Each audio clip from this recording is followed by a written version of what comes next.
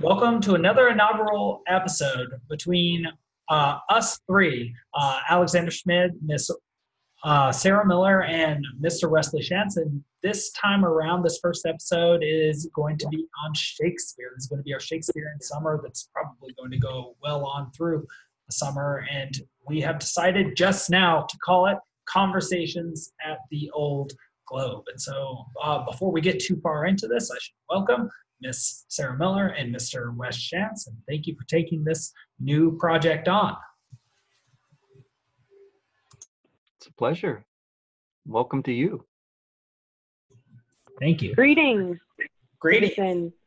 And just so that everybody can know, so the basic idea behind this project is that we are going to use Bloom's taxonomy of Shakespeare's plays, and maybe we'll be able to discuss how they've been grouped and the famous groupings and where people differ, because I actually saw a difference recently in a play I saw where one play was called a problem play that's not listed as a problem play in Bloom.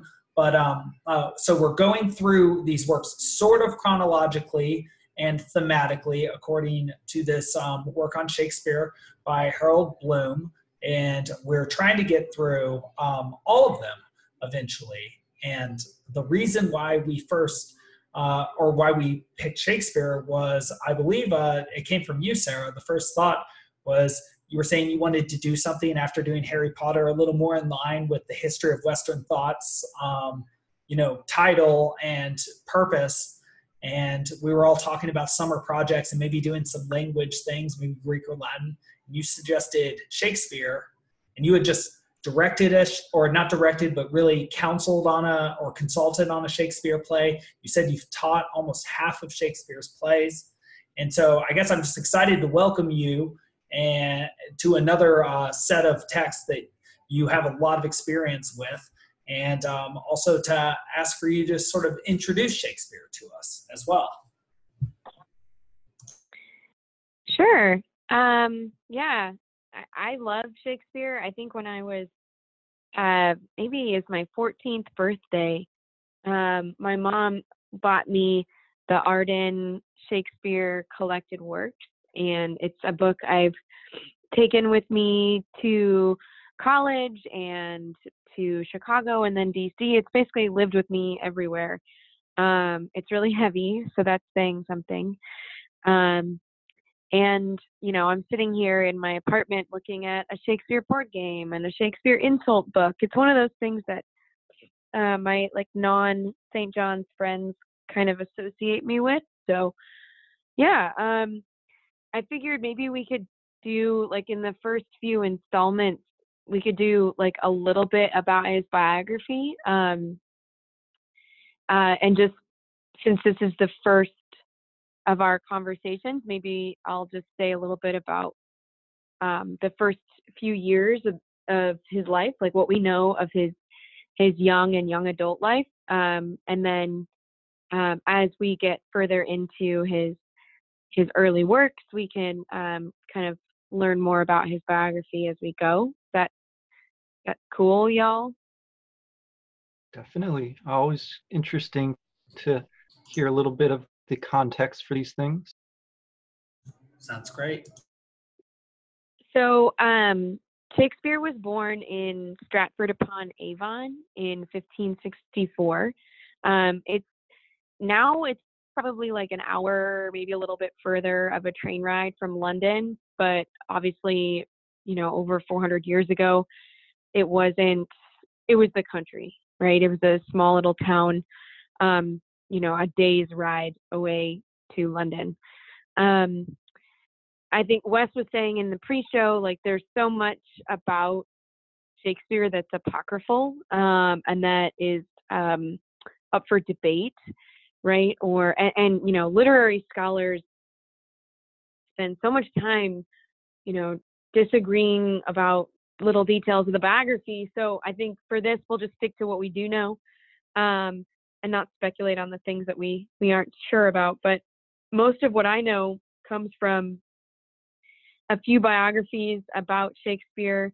There's a really great book about Shakespeare's London by, I think, Peter Ackroyd. But the Folger Shakespeare Library is a place where I spent quite a bit of time when I lived in DC, and they have like what I think is a fairly preeminent collection worth of materials, both about the writer and about his works. And it's probably the best place to study stateside about William Shakespeare. So we know that he was born in 1564 because there is a record of his baptism. So very likely he was born he was baptized pretty quickly after being born. This was in a time when the belief was, unbaptized infants would, if they died, go to limbo and not to heaven until they were baptized. So there's a record of his baptism in 1564 in late April. So the assumption is he was born pretty early in the month of April, or maybe even the middle of April. His birthday is celebrated on April 23rd, which is coincidentally the day he died as well in 1616. So it's possible those two dates are conflated, but it doesn't really matter. He was born in April of 1564. Really, his life centers around Stratford for the early part of his life, and then London.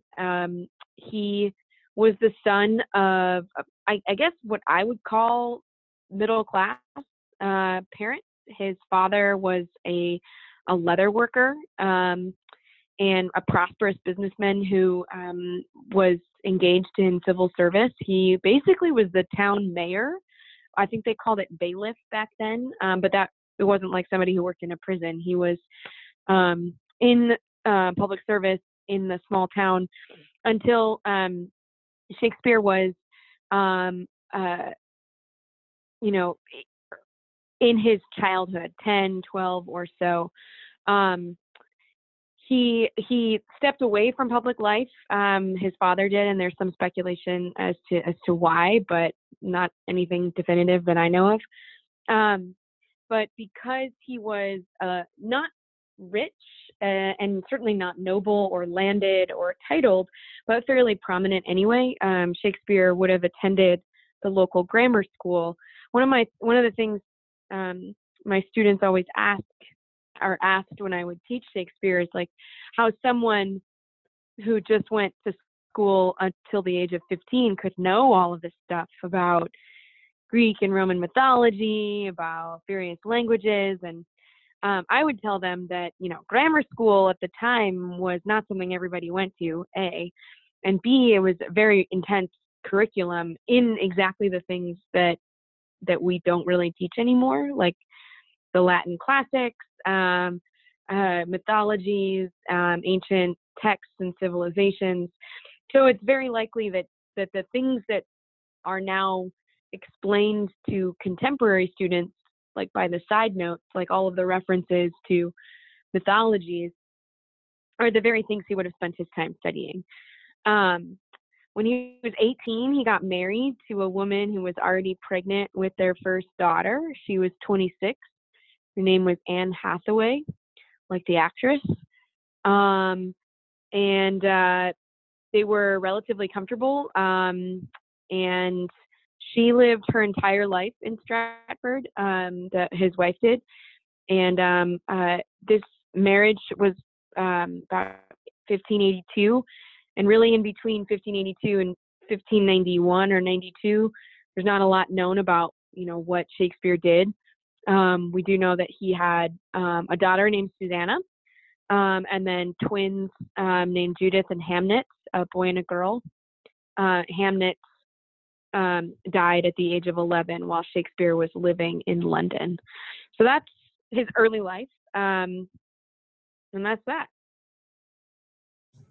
Fantastic. And just to add one of the few things that I know about Shakespeare, I think it was said in a companion to Ovid that 3/4 of Shakespeare's plays take some material from Ovid's works, whether it be the Metamorphoses or the Amores or any of his compendious works.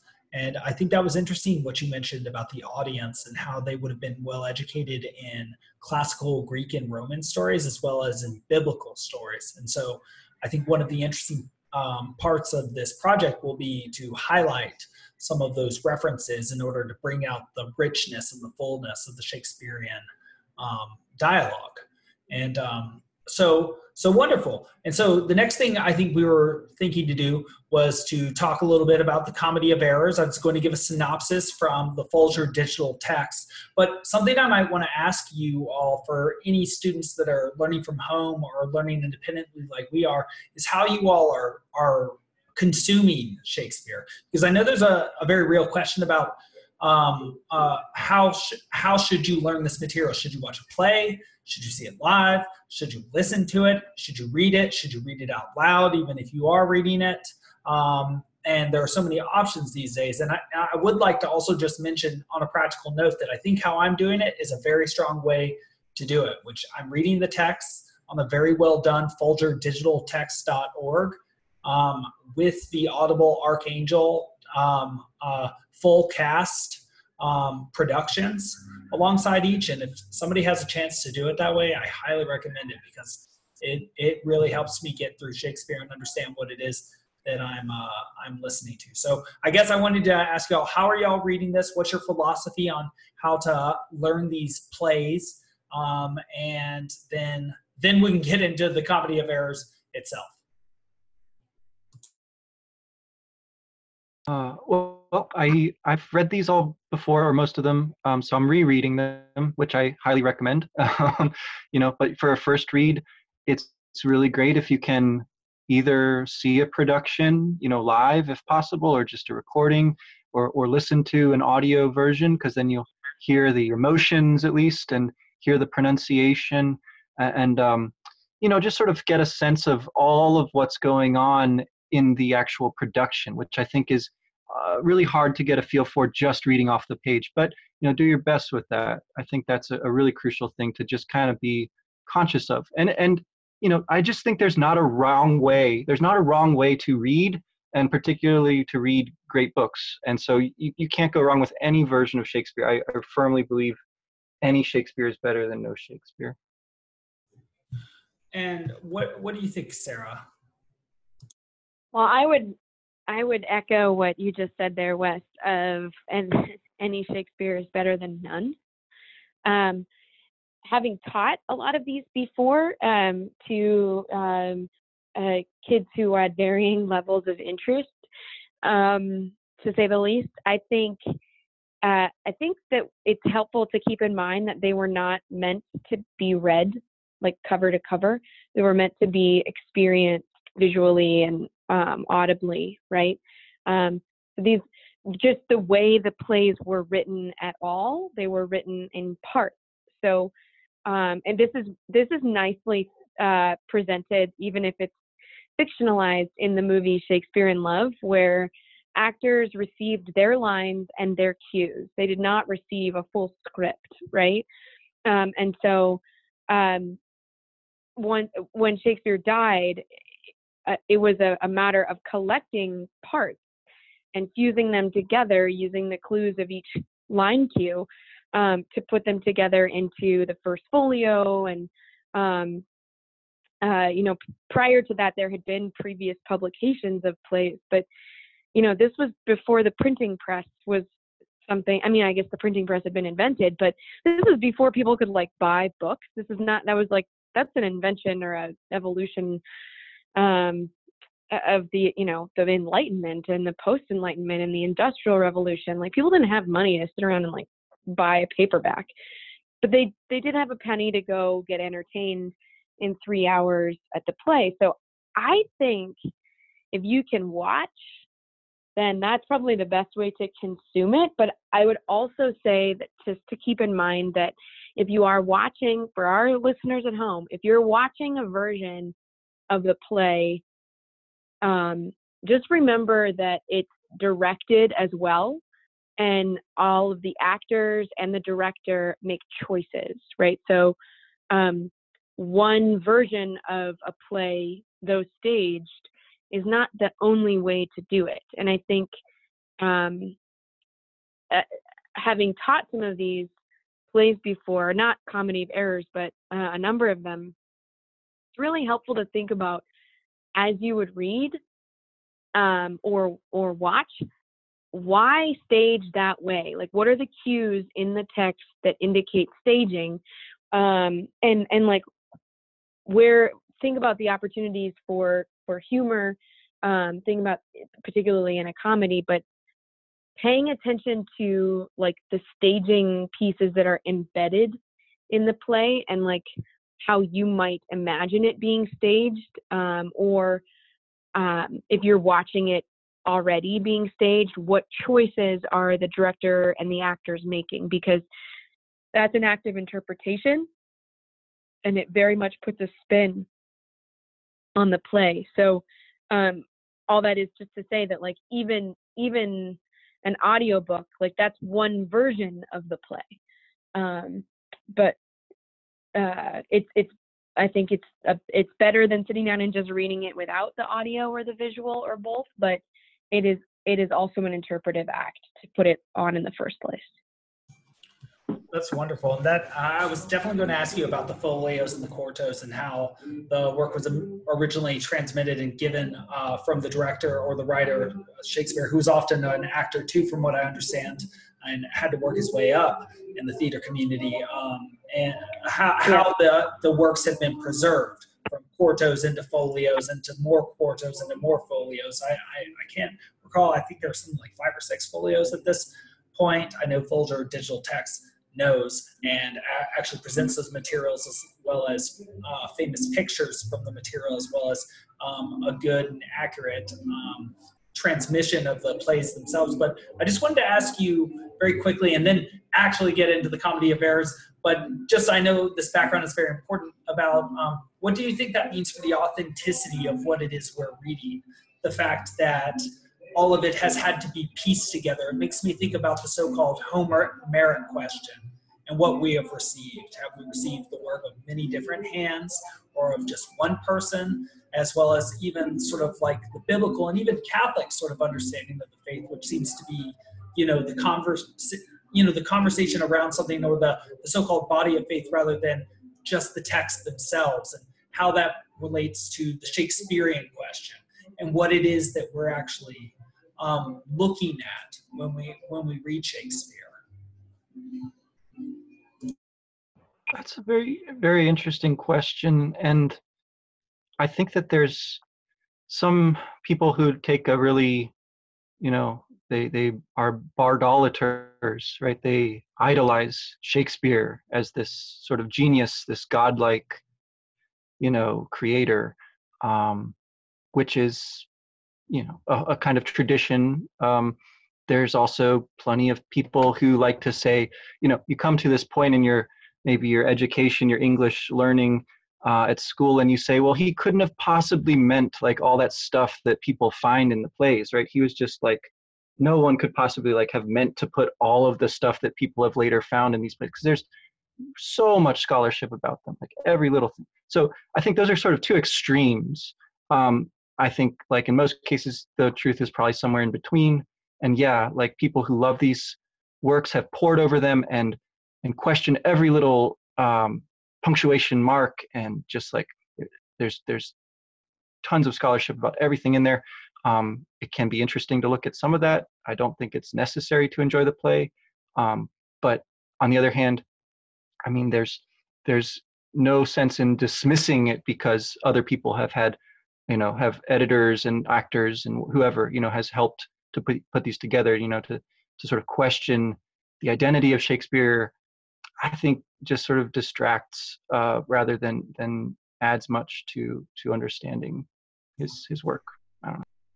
I agree, and I like that. And I was going to say that I bring up that point in order to say that the reason I brought it up is because I had originally thought that this play was called A Comedy of Errors, or rather The Comedy of Errors, and then I saw it reported as A Comedy of Errors, and now looking at my Folger Digital Text, it says The Comedy of Errors, and it seems as if with a received text, it has to be put together. Maybe those arguments about the small things aren't as important because maybe they're not even arguments about realities. And so something I did just want to jokingly ask this very quickly is Shakespeare Thomas Kidd or Christopher Marlowe, and just highlight the fact that, Sarah, it was clearly the case that every one of these playwrights was borrowing from older stories and stories in the air at that time, very, in a similar way to how Homer synthesized sort of folk tales during his time. It's not like he's doing what everybody was doing at that time, right? Sure. I mean, I'm not familiar with Christopher Marlowe or much of Shakespeare's contemporaries in terms of like the content of their plays. I think I had to read one Marlowe play in college or something like that. But, few of Shakespeare's plays are original storylines. I mean, I can think of, like, I know Midsummer Night's Dream is an original storyline. I'm fairly certain The Tempest is, but, I don't know every single one of them, like what their original source material is. But, like, for example, Romeo and Juliet is not an original story. Like, that is, the star-crossed lovers is taken from, I mean, there's Pyramus and Thisbe, satirized in Midsummer. There's Tristan and Isolde. I think to your earlier question about source material, or to your question about source material, I think it might be worth just kind of returning to Wes's answer about about the question of biography, right? Like, I think it's really valuable to study Shakespeare's time and like what his audience would have expected and known. I think it's really interesting, especially once he becomes more and more popular, famous, and especially financially successful, and kind of in with the queens and the kings, is to look at like, how does the commissioner of a piece, how does what we know of, say, King James, how does that help us kind of unlock some of what's happening in the play of Macbeth, right? But these plays are works of I think they're works of genius, whether or not we can say with 100% certainty that this word, every single word, was chosen by this guy, and that we have kind of no way of knowing if some pieces have been lost. I think definitely the Folger editions acknowledge when a text has been corrupted, or when a scene is in one collection but not in another collection and thought to have been written after Shakespeare, etc. That happens in Macbeth. But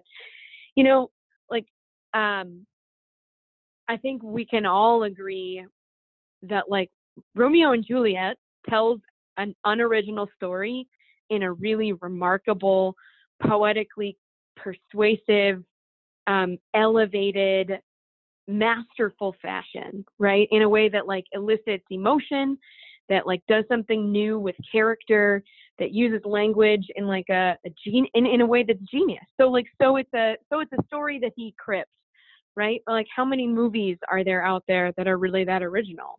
Not many, right?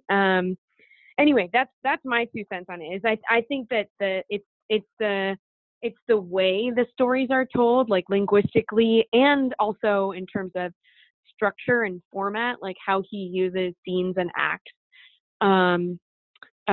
to tell a story, and like what he does with character, that's so revolutionary that like it's genius. It's beyond what anybody else was doing. That's worth studying, regardless of who he is personally. What does that make sense? I don't know. Perfect sense, and it just makes me think that a fun homework assignment for this next time might be for us each to find speeches and other great works that we think could stand alongside Shakespeare, or even offer themselves as models to Shakespeare, because it seems like what he does is his characters give great speeches in ordinary moments, giving rise to realities that we take for granted but are certainly present. And when they're articulated, they're made beautiful, or their beauty is illuminated. And so I think it's very interesting that what you say makes him a master is very similar to what would make Homer and Virgil masters. Not that he comes up with the original, most innovative story ever, And I think that is a criticism of him, that he doesn't care as much about the plot as he does about the poetry. That he, in fact, there's a famous claim made about him that I wonder whether it's true, which is that he would have been a poet but was forced to be a dramatist.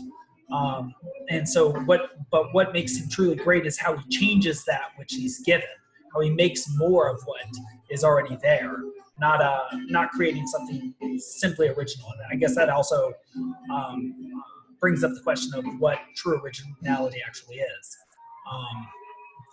I hope that music in the background wasn't terrible, but there's public music out in front of where I live, so should we having laid out so many questions to start with about the scholarship itself, the Shakespearean tradition, the direction that we're going and how we want to do this, and the question of his originality, shall we get on to the Comedy of Errors itself? I can provide a synopsis, and then we can perhaps go through some of the themes that Wes threw out there, and maybe also consider some of the quotes that we transcribed in preparation for this. Yeah. Do you want to give a little quick summary? Yes. So this is from FolgerDigitalText.org, and I think the synopsis and all the synopses I've seen the last 15 days or so of Shakespeare have been fantastic. So here is the Comedy of Errors. Set in the city of Ephesus is on FolgerDigitalText.org. The Comedy of Errors concerns the farcical misadventures of two sets of identical twins. Many years earlier, the Syracusan merchant Egeon had twin sons, both named Antipholus. For some reason, at their birth, he bought another pair of newborn twins, both named Dromio, as their servants. In a shipwreck, Egeon lost his wife, one of his sons, and one of the Dromios. Egeon's remaining son, Antipholus of Syracuse, and his servant, Dromio of Syracuse, come to Ephesus, where, unknown to them, their lost twins now live. The visitors are confused, angered, or intrigued when local residents seem to know them. Similarly, Antipholus and Dromio of Ephesus run into puzzling reactions from the people they know, who have been dealing unwittingly with the Syracusans. Antipholus of Ephesus' wife bars him from his house. He is jailed after a jeweler claims he owes money on a gold chain he never received. When the four twins come together, all is finally resolved. In one last twist, their parents reunite as well.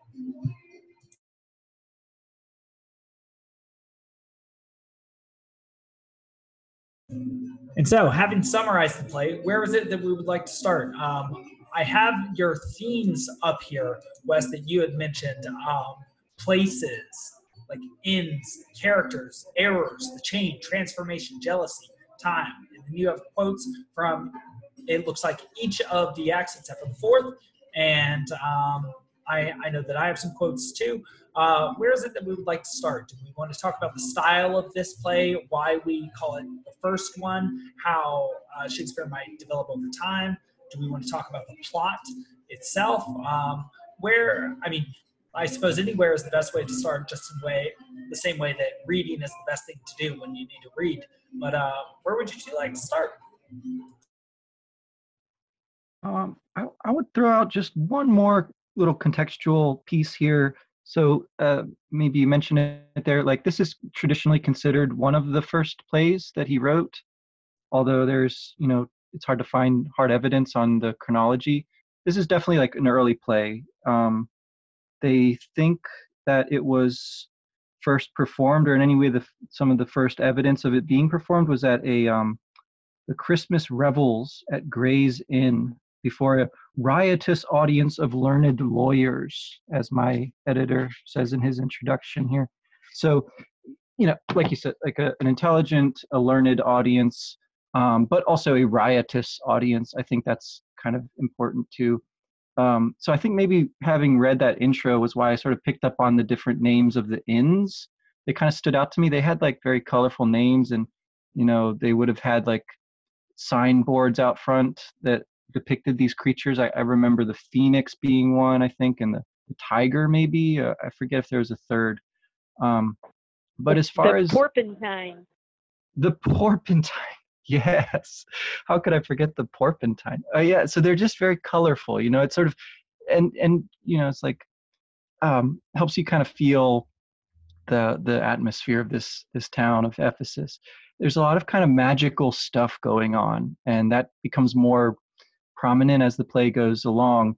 And so thinking about this as an early play, it actually connects with a lot of the more famous, the more sort of revered plays, like A Midsummer Night's Dream, which has that magical element, or like The Tempest, or some of those late romances, that have a very strong kind of quasi-divine sort of Deus Ex Machina kind of ending to them.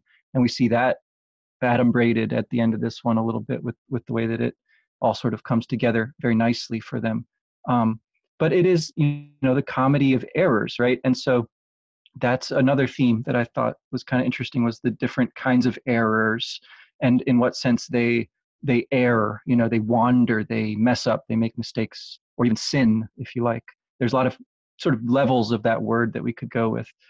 The other thing I think was kind of cool, you got the chain that you mentioned, that one of the twins has made for his wife, ends up deciding he's going to give it to his mistress instead, a courtesan who's going to meet at one of these inns.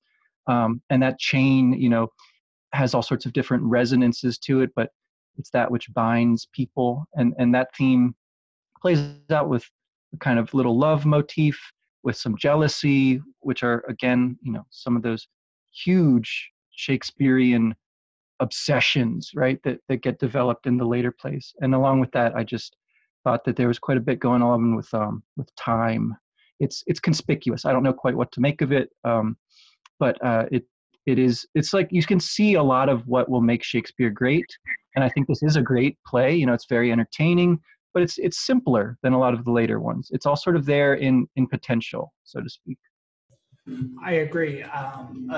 Just a couple first notes I would make about the play is that it has a very drab, generalized name, The Comedy of Errors. That could be spruced up quite a bit. It reminds me quite a bit, actually, of the first paragraph about Bilbo in The Hobbit, describing him as a hobbit and getting more specific from there.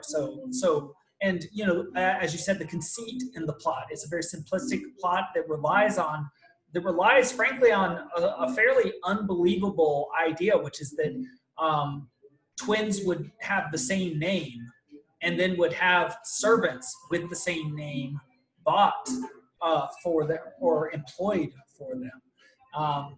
I also agree that there are elements of future, more original plays in this play. I'm looking through my quotes for a real sort of touch of Shakespeare as we know him, like the Shakespeare of Hamlet, but also just through, again, the magic, because there are two ways to look at this play, through the eyes of the Syracusans, who must think that this is sort of a magical fairyland where they're being treated as if they're well known, even though they're obviously not known. And I really want to talk about that. And we, with understanding dramatic irony on the outside of this play, sort of, it all makes perfect sense to us, but imagine the experience of being Antipholus of Syracuse and people knowing your name and being invited into an angry wife's dinner. Very interesting. But I agree that you still see that the plot is to some extent unbelievable and simplistic, and that stylistically it makes sense to start with this less mature work of Shakespeare. What are some of your first notes on the work itself, Sarah? Well, I think if I were to write an opening question for a discussion on the play, I think my question might pick up on that theme of errors that you pointed out, Wes, the layers of error, because I think it's easy to assume that the comedy is only in the like the mistaking, right? But there are other like more profound errors happening in the play, both center stage and kind of off to the side. And the other thing that I would that you brought up, Alex, is that it does seem fairly ridiculous or silly. So I guess that or that these two sons would be named the same thing, and that they would have slaves that are named the same thing. It all does seem quite far-fetched. So I think my question would be like, where's the comedy in this? And maybe a subpart is like, why are people fooled by the Syracusian and Antipholus and Dromio? Like what? And that the dramaturg in me wonders, like, what would you have to do to make this believable on stage? What kind of costuming and vocal changes, and I think that those would be the things that stood out to me. I think one thing that, knowing that we're going to read Taming of the Shrew next, I thought the conversations between the two sisters were really interesting about like what wives in marriage must do or must not do. Knowing that those two are among some of his earlier works. Shakespeare is, you were right, Alex, acting in London as well as writing.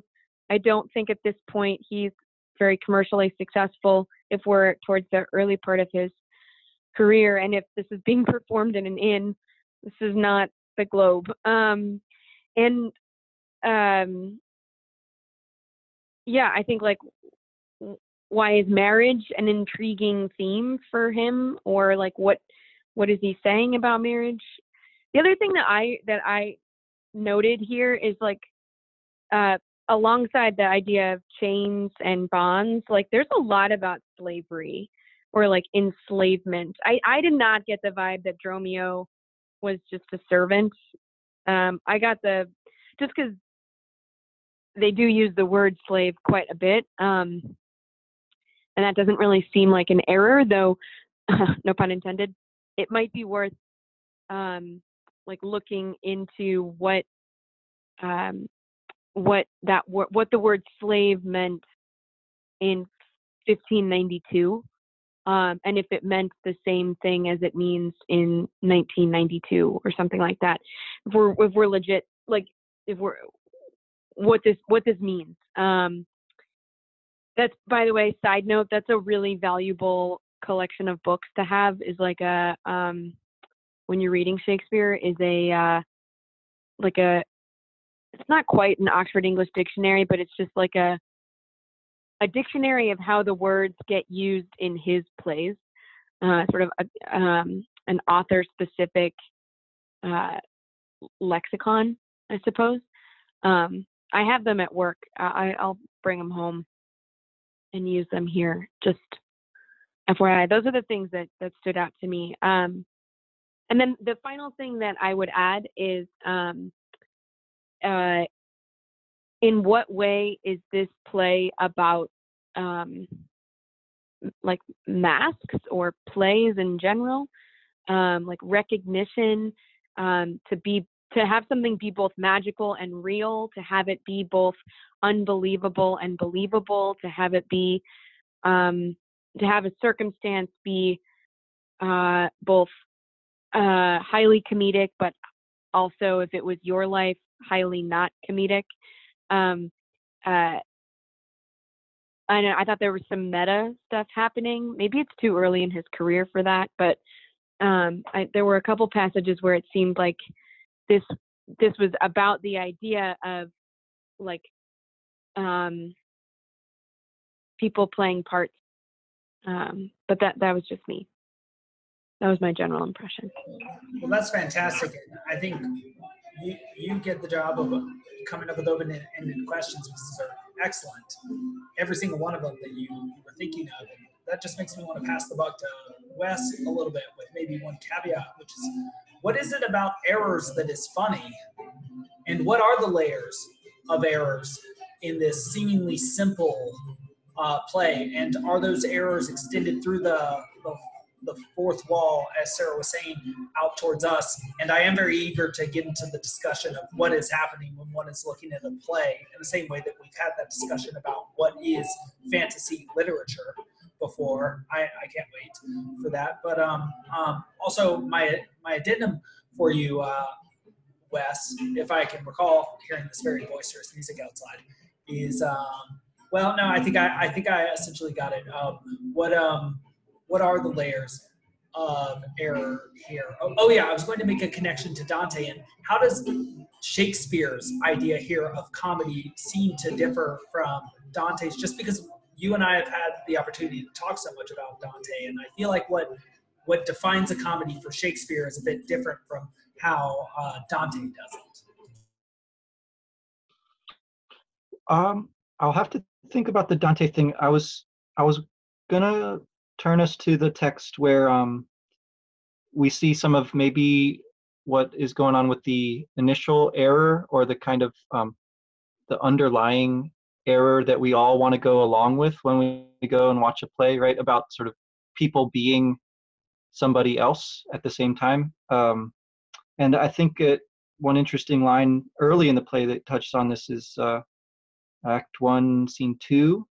After Antipholus of Syracuse has sent his servant Dromio of Syracuse off, he bids farewell to the merchant who's talking to, and then so around line 30 or so, the merchant is saying, my present business calls me from you now. And Antipholus replies, farewell till then, I will go lose myself and wander up and down to view the city. Merchant, sir, I commend you to your own content. And then this is the lines I really wanted to look at. So this is the first time we have a character on stage by themselves saying stuff out loud, which Bloom, whatever else he says, he does a good job of pointing out these as very important in Shakespeare. Moments when characters overhear themselves thinking out loud, or we hear what they are sort of truly thinking, right? But they're acting, okay? So he says, he that commends me to mine own content commends me to the thing I cannot get. I to the world am like a drop of water that in the ocean seeks another drop, who falling there to find his fellow forth, unseen, inquisitive, confounds himself. So I, to find a mother and a brother, in quest of them unhappy, lose myself. And now we have the first, obvious error. Is Dromio, but it's of Ephesus, the other Dromio. Here comes the almanac of my true date. How now? How chance that thou art returned so soon? So it's obviously not the right one, right? It's very clear. But underlying that is the fact that he doesn't really know who he is, right? He's going to lose himself. He's intentionally wandering. He's looking for his brother, but really he doesn't know himself. And that is the universal error, right? Of all people. We don't really know who we are. We're all sort of playing parts, right? And he says that explicitly in later plays, like we're playing. That's the Hamlet thing, right? Like, is he or isn't he really mad? But that's a universal issue. And so I really like the imagery of water here, though. And that is something that I think comes up a lot in this play as well. And that has that kind of protean quality to it of not being fixed, of in particular being universally the same and yet sort of intermingled and impossible to sift out, so there's just a lot there. I don't know. What do you guys see in those lines, particularly those that he speaks once he's alone on stage? Well, I definitely agree. I mean, yeah, go on, Sarah. I was just going to say, you are definitely right to point us to the first soliloquy. I mean, that's what this is, right? And yeah, soliloquies are super important for Shakespeare, a window into the mind, sometimes even into the heart or the soul of a character. I think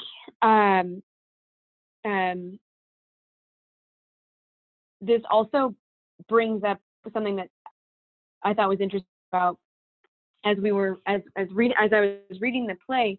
It was I wondered, like, do any of the four know that they are being mistook for someone with the, like, do they know and are trying to benefit from it? Because later in the play, Antipholus and Dromio of Syracuse both acknowledge that, like, Ephesus is pretty great. Like, we seem to get anything that we want here. Maybe it's magic, whatever. And then eventually they want to go because, Antipholus feels like he's being bewitched by these women, and Dromio's afraid of the kitchen wench.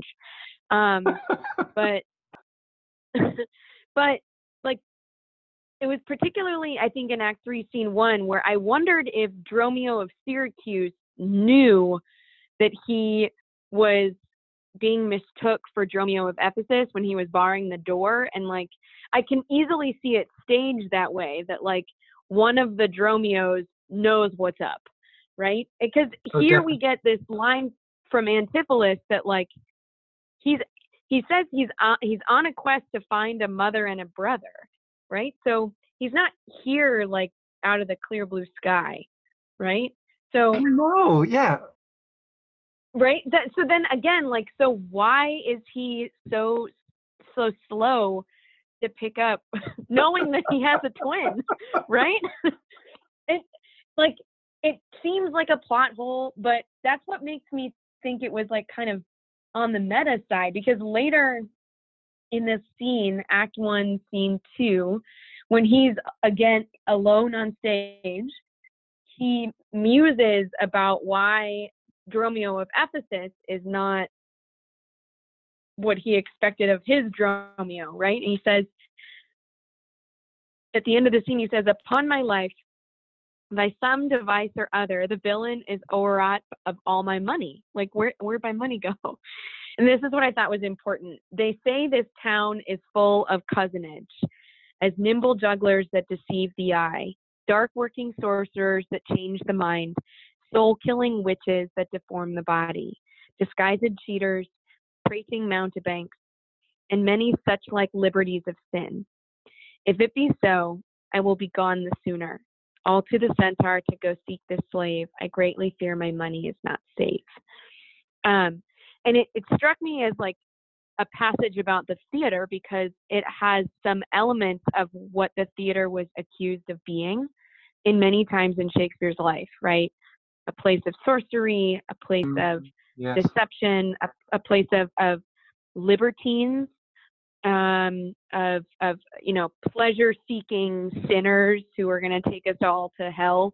And it's like, right? It's like Ephesus is the theater, and is your money safe there? Is it a safe place to go looking for what you want to find? If he's looking for his brother and his mother and finding himself lost, is that because he's looking in the wrong place? Is he going to find something just not in the way he thought he was going to find it, right? Or is any kind of discovery going to require deep amounts of confusion followed by like sadness and decision and maybe even suffering, right? Isn't that kind of what plays are meant to do? Like take you on a circuitous route through things. Maybe this route traverses some places of sin, right? Some like, Tartaruses. But maybe that's how you discover some stuff. And I don't know. This is exactly the scene where I got the meta vibe. So I'm curious what I cut you off, Alex. So what do you think?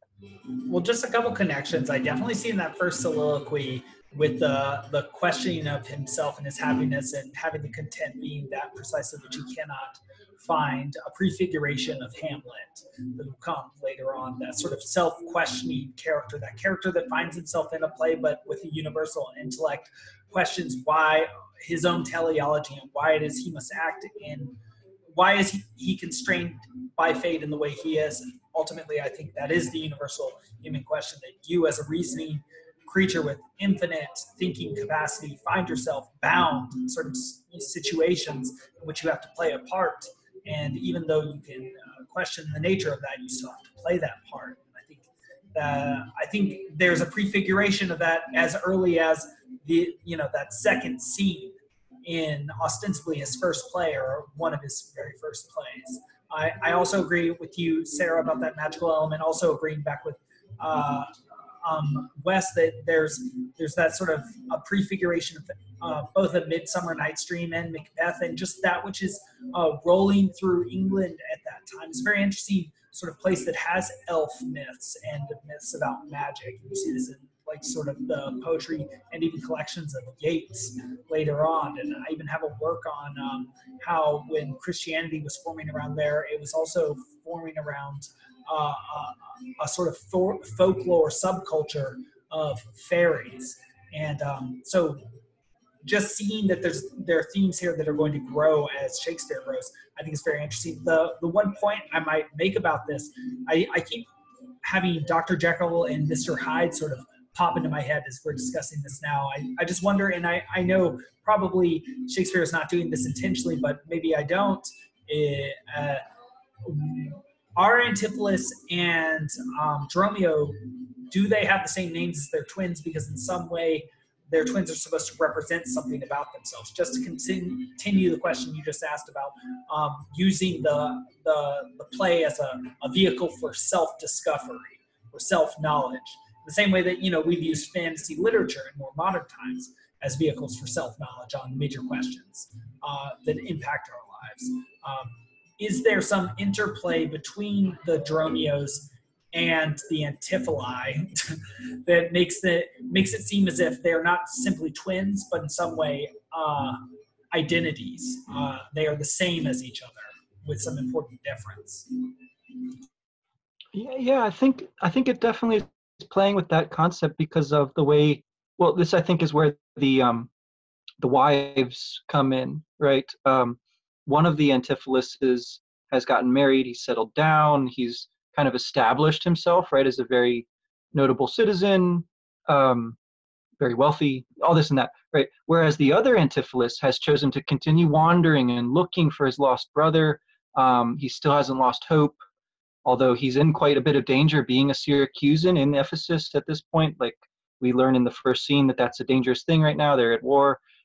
So he's kind of undercover, right? He's supposed to pretend that he's from a different town, is what the merchant tells him. So he's, they do sort of represent these diverging paths of life, these walks that they've chosen to go on. And I think, the way that he sort of, the Syracusan Antipholus, that is, the way that he sort of gets, wrapped up by the wife of his brother here, I think is quite interesting. Like she's very devoted. She's like counseling herself, or rather her sister is also counseling her, right, to forgive him for straying, for not being home in time for dinner or whatever, be a good wife to him. And so she really goes over the top here in her first big speech. Right. I think it's kind of interesting. I won't read a whole thing, but some of it here. This is in Act 2, Scene 2. Adriana comes in around line 110, right? And she's saying some similar stuff to what we were. Aye, Antipholus, look strange and frown. Some other mistress hath thy sweet aspects. I am not Adriana, nor thy wife. The time was once when thou unurged wouldst vow that never words were music to thine ear, that never object pleasing in thine eye, that never touch well welcome to thy hand, that never meat sweet savored in thy taste, unless I spake, or looked, or touched, or carved to thee. How comes it now, my husband? Oh, how comes it that thou art then estranged from thyself? Thyself I call it, being strange to me, that undividable, incorporate, am better than thy dear self's better part. Ah, do not tear away thyself from me, for know, my love, as easy mayst thou fall a drop of water in the breaking gulf, and take unmingled thence that drop again without addition or diminishing, as take from me thyself, and not me too.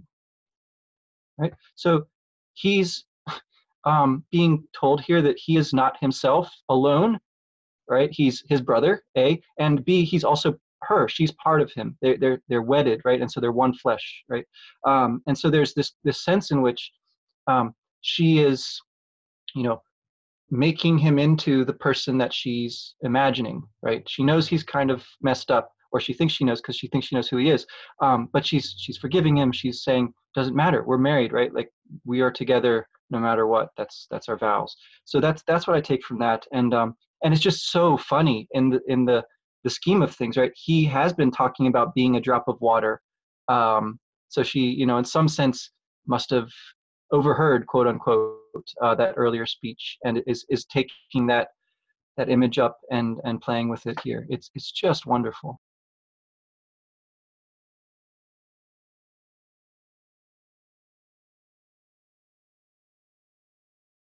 I would also just point out that, you know, at this point in his life, when Shakespeare's, I don't want to reduce an interesting thing in a play to, you know, explainable purely through biography, but he's living separate from his family, right? His wife and his children at the time, they live in Stratford. They never leave.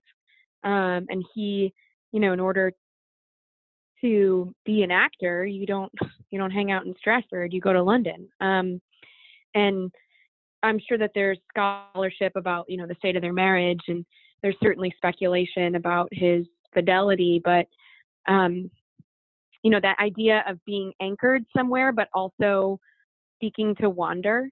I mean, I'm sure that that's something he experienced both physically in terms of place, but also like it's hard not to imagine like small town, big city, comfortable with where you are, but aspiring.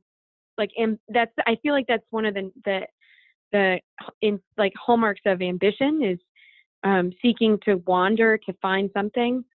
I think it's interesting then that the Antipholus of Ephesus is unfaithful. Like, he's wandering, even though he has this, he's wandering in a different way, right? He's seeking something else. He's not seeking a brother and a mother, or, you know, seeking for his fellow drop in the ocean, but he's seeking like sexual pleasure from someone who's not his wife. But I think the difference between the Antipholus who wanders from Syracuse and how he falls in love with what seems like the more, like, for lack of a better term, the more modern Luciana, like, he seems to really like this woman, the woman who even admits, like, I won't obey, I can't be married just yet, right? Like, and when the prioress, the woman, the nun at the end is like basically blaming his wife Adriana for his cheating, right? And like Luciana's like, are you just gonna take that? Like, I think it's interesting I think it says something about each man, which woman they are tied to, or which women they are tied to, you know? It might, and if it is the case that they are twin sides of one man, shall we say, then I think that's even more interesting, because it indicates like potentialities in all those directions, I guess. I definitely want to consider that a little more. And just one additional question I have, because I think it's so interesting that, Wes, you laid out that the Antipholus of Syracuse is a wanderer, whereas the Antipholus of Ephesus is a settler, and their lives on the face of it look very different from each other. But then, Sarah, you brought up the sort of you added the nuance that the settled Antipholus is actually finding himself wandering here in Ephesus too, which brings me to the original soliloquy about Antipholus. If we consider these Antipholi as identified with each other as the same person or housing the same nature to the highest representative extent that Shakespeare possibly could do it, right? They have the same name and are twins, so they look the same and are probably represented by the same actor. But that you sort of brought up the point that it seems as if no matter where Antipholus goes, he might be a wanderer. And that question is not just the question of Antipholus of Syracuse, but also of the Ephesian one as well. And so that just makes me wonder a sort of interesting question. A comment that Bloom makes is that when the Antipholi, the two Antipholuses meet each other, they're sort of dissatisfied with each other, whereas the Dromios seem to be very much congenial. And that makes me wonder whether what the Antipholi see in each other is themselves a reflection, And what that is their mutual dissatisfaction with their own existences. Whereas Dromio, who is lower in social class, and a comment that I've learned recently from some of the scholarship on Shakespeare is that one of his victories in comedies is the mixing and intermingling of social classes, is that Dromio actually finds himself to like himself more, or to like what he is, or to see what he is through the course of this play, and to appreciate it regardless of his lower status and possibly even being enslaved. And I would say probably enslaved just because of when this is set. It seems to be set in sort of an ancient Greece, or sort of Hellenistic Greece, at latest like Roman Greece, when there would have been slaves. But yeah, that's just what I was wondering, in addition to your question about the relationships and what that says about each character. Yeah, I mean, I don't remember the two Antipholuses really having that much to say to one another, but it does, I mean, it is interesting that Dromio sort of gets the last word. The two Dromios do end the play, which is kind of, as these plays go, you want to sort of end on like a strong, thing that's going to get the applause of the crowd. So my sense is that the crowd also likes the Dromios better than the Antipholuses. They're much more sympathetic in some ways, and just maybe a little more, I don't know, relatable or something. But at the same time, there's this sense that the two Antipholuses are just like their servants, right? That sense that they're both in the same predicament. They're just sort of getting to enjoy it or suffer it in slightly different ways. I mean, I think that itself is an evidence of that kind of mixing that you're talking about of social classes, right? They're equally subject to this bizarre conceit of the play. And well, yeah, they fall in love with women of different status, perhaps, or they try to avoid women of different status, but they're both avoiding a woman, right? And in the one Antipholus is desiring a different woman, right? So there's sort of these like universal, these human universals that come through in a really entertaining, but also like, there's a lot of pathos there. Particularly if you were to see this performed, I mean, it's horrifying how much Dromio gets beaten throughout the play. It's rough, and it's comical. It's comical at the same time as it's like, yeah, it's awful. That's again, I think, another angle on that question of like, what's funny about Shakespeare's comedies? What's funny about this comedy? Like, what does that say about us that we laugh at this stuff and derive great pleasure from seeing it? I don't know. Well, do we want to perhaps conclude this first episode on this first play with those Dromios dialogue? I have it open here. I think it's 5:1-4:14 to 26. And then we can just go from there. Sure. So.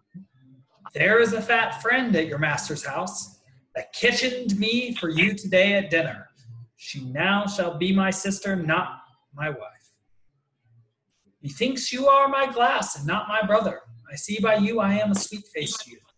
Will you walk in to see their gossiping? Not I, sir. You are my elder. That's a question. How shall we try it? We'll draw cuts for the senior. Till then, lead thou first. Nay then, thus, we came into the world like brother and brother. Now, let's go hand in hand, not one before another.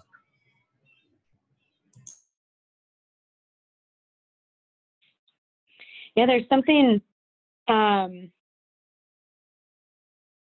it that it's almost like this is something I noticed when I was working with some students on 12th night this past spring, but it's almost like they're finishing each other's lines, right? Like if I haven't scanned this all, but and it's certainly not in rhyming iambic pentameter, but it does end in a couplet, and they seem to fall in with one another. There's one thing, I don't know if this comes from Harold Bloom or if this is just a sense that I have from, some other place, but there's something really like democratic about what ends up becoming Shakespeare's theater. People of various classes being brought together as characters in plays, but also people of various classes watching the same thing together is democratizing. But there's no question that like Dromio getting beat up is like low brow comedy, right? That's like why Jackass is funny. Or why people watch that like what could go wrong subreddit on Reddit, because it's just watching people like fall on their face, and that's funny, right? But I think it's interesting that it ends with the two low class people seemingly getting a lot out of this out of their suffering. I don't know. What do you guys think about the way it ends? I do see that sort of. Were you satisfied? Yeah, I definitely want to hear your perspective on this, Wes. But I do see sort of what would in the future be called a Hegelian element here, that it is the slave that becomes the master, and that the slave seems to get the last word here, and the slave or the servant seems to be more satisfied with his lot. That may also be, very much a sort of a Christian idea too. I will serve element. But yeah, what do you think about the end here? Do you find it satisfying? Why does it end in this way? Do you see the democratizing element as well, Wes? Well, it's just like they're so polite to one another also. And I mean, there's a mocking element to it, I think, like, you go for no after you, right? But it's also like, it's a very sort of lost art, I think, just like simple civility, yeah. which is kind of cute, to get that to be sort of the last thing that we see out of this whole play, which was like, launched from a really, like a lot of these plays are, like a really bizarre conceit that we're asked to just sort of accept, and then to end on this note of sort of back to reality, like as things are supposed to work, not unchanged from the start, but like a sort of new stability is brought in here and established. We sort of like know how things are supposed to go, and if there are any divergences from that, then they're sort of safe ones, that's sort of the way that I see this ending here. Like they are at home, they're at peace, they're not like worried that something weird is about to happen again, and and they hand in hand, I think, is just a very nice kind of pun, if you like, on the giving a hand, right? Like applauding again, which he'll ask for more explicitly at the end of lots of plays. But I could see the actor like bringing his hands together and like cueing the audience to just like clap and have a great time. It's just very very satisfying, this ending to me. Yeah. Even the courtesan gets her diamond back. I mean, come on. And that's interesting, because it makes me think about the theory of drama and the stage, and what we, like Aristotle's definition versus Nietzsche's definition of what we go there to do. Do we go there to, let out our emotions, or are we going out there, to express pure being? I don't know. But it makes me think that part of what a comedy does is it brings you together with your fellow man by means of sort of laughing at the people in front of you, by experiencing their mistakes, their errors.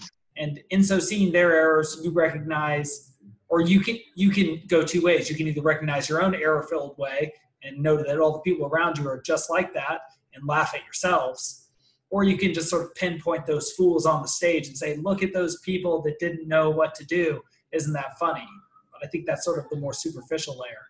And that makes me think that what a tragedy does is it brings you closer to those next to you, and that you're either grateful that that wasn't you, or you recognize that it was you in some respect, or it could have been.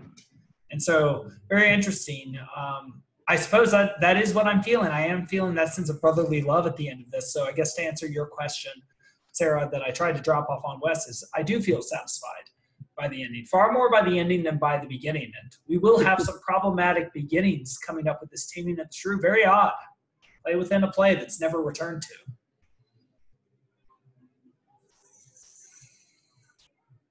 All right, so Taming of the Shrew for next time.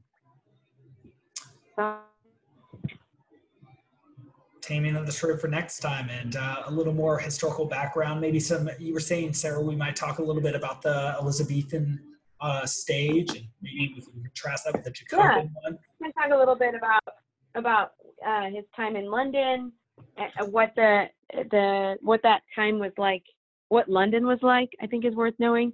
Certainly 1590 to 1613 when he was there was a time of great upheaval and change, rapid change in England. So yeah, for sure. I'll give a little bit more, and Taming for next time. I will probably watch 10 Things I Hate About You as well, but mostly because I have a really hard time with Taming of the Shrew. So this will be a difficult one for me to like abandon some preconceptions, just kind of knowing what I know about the language at the end. So. Well, I can watch that movie as well, and I'm looking forward to that. And yeah, I had a very different reaction to reading it this time around than last time, or from last time. And so, as with all these plays, I'm looking forward to doing this with y'all. Well, curtains closed then. Bravo. Give me your hands if we be friends. Applause, applause. Yeah. Jazz hands. You can't see them, but I'm doing jazz hands.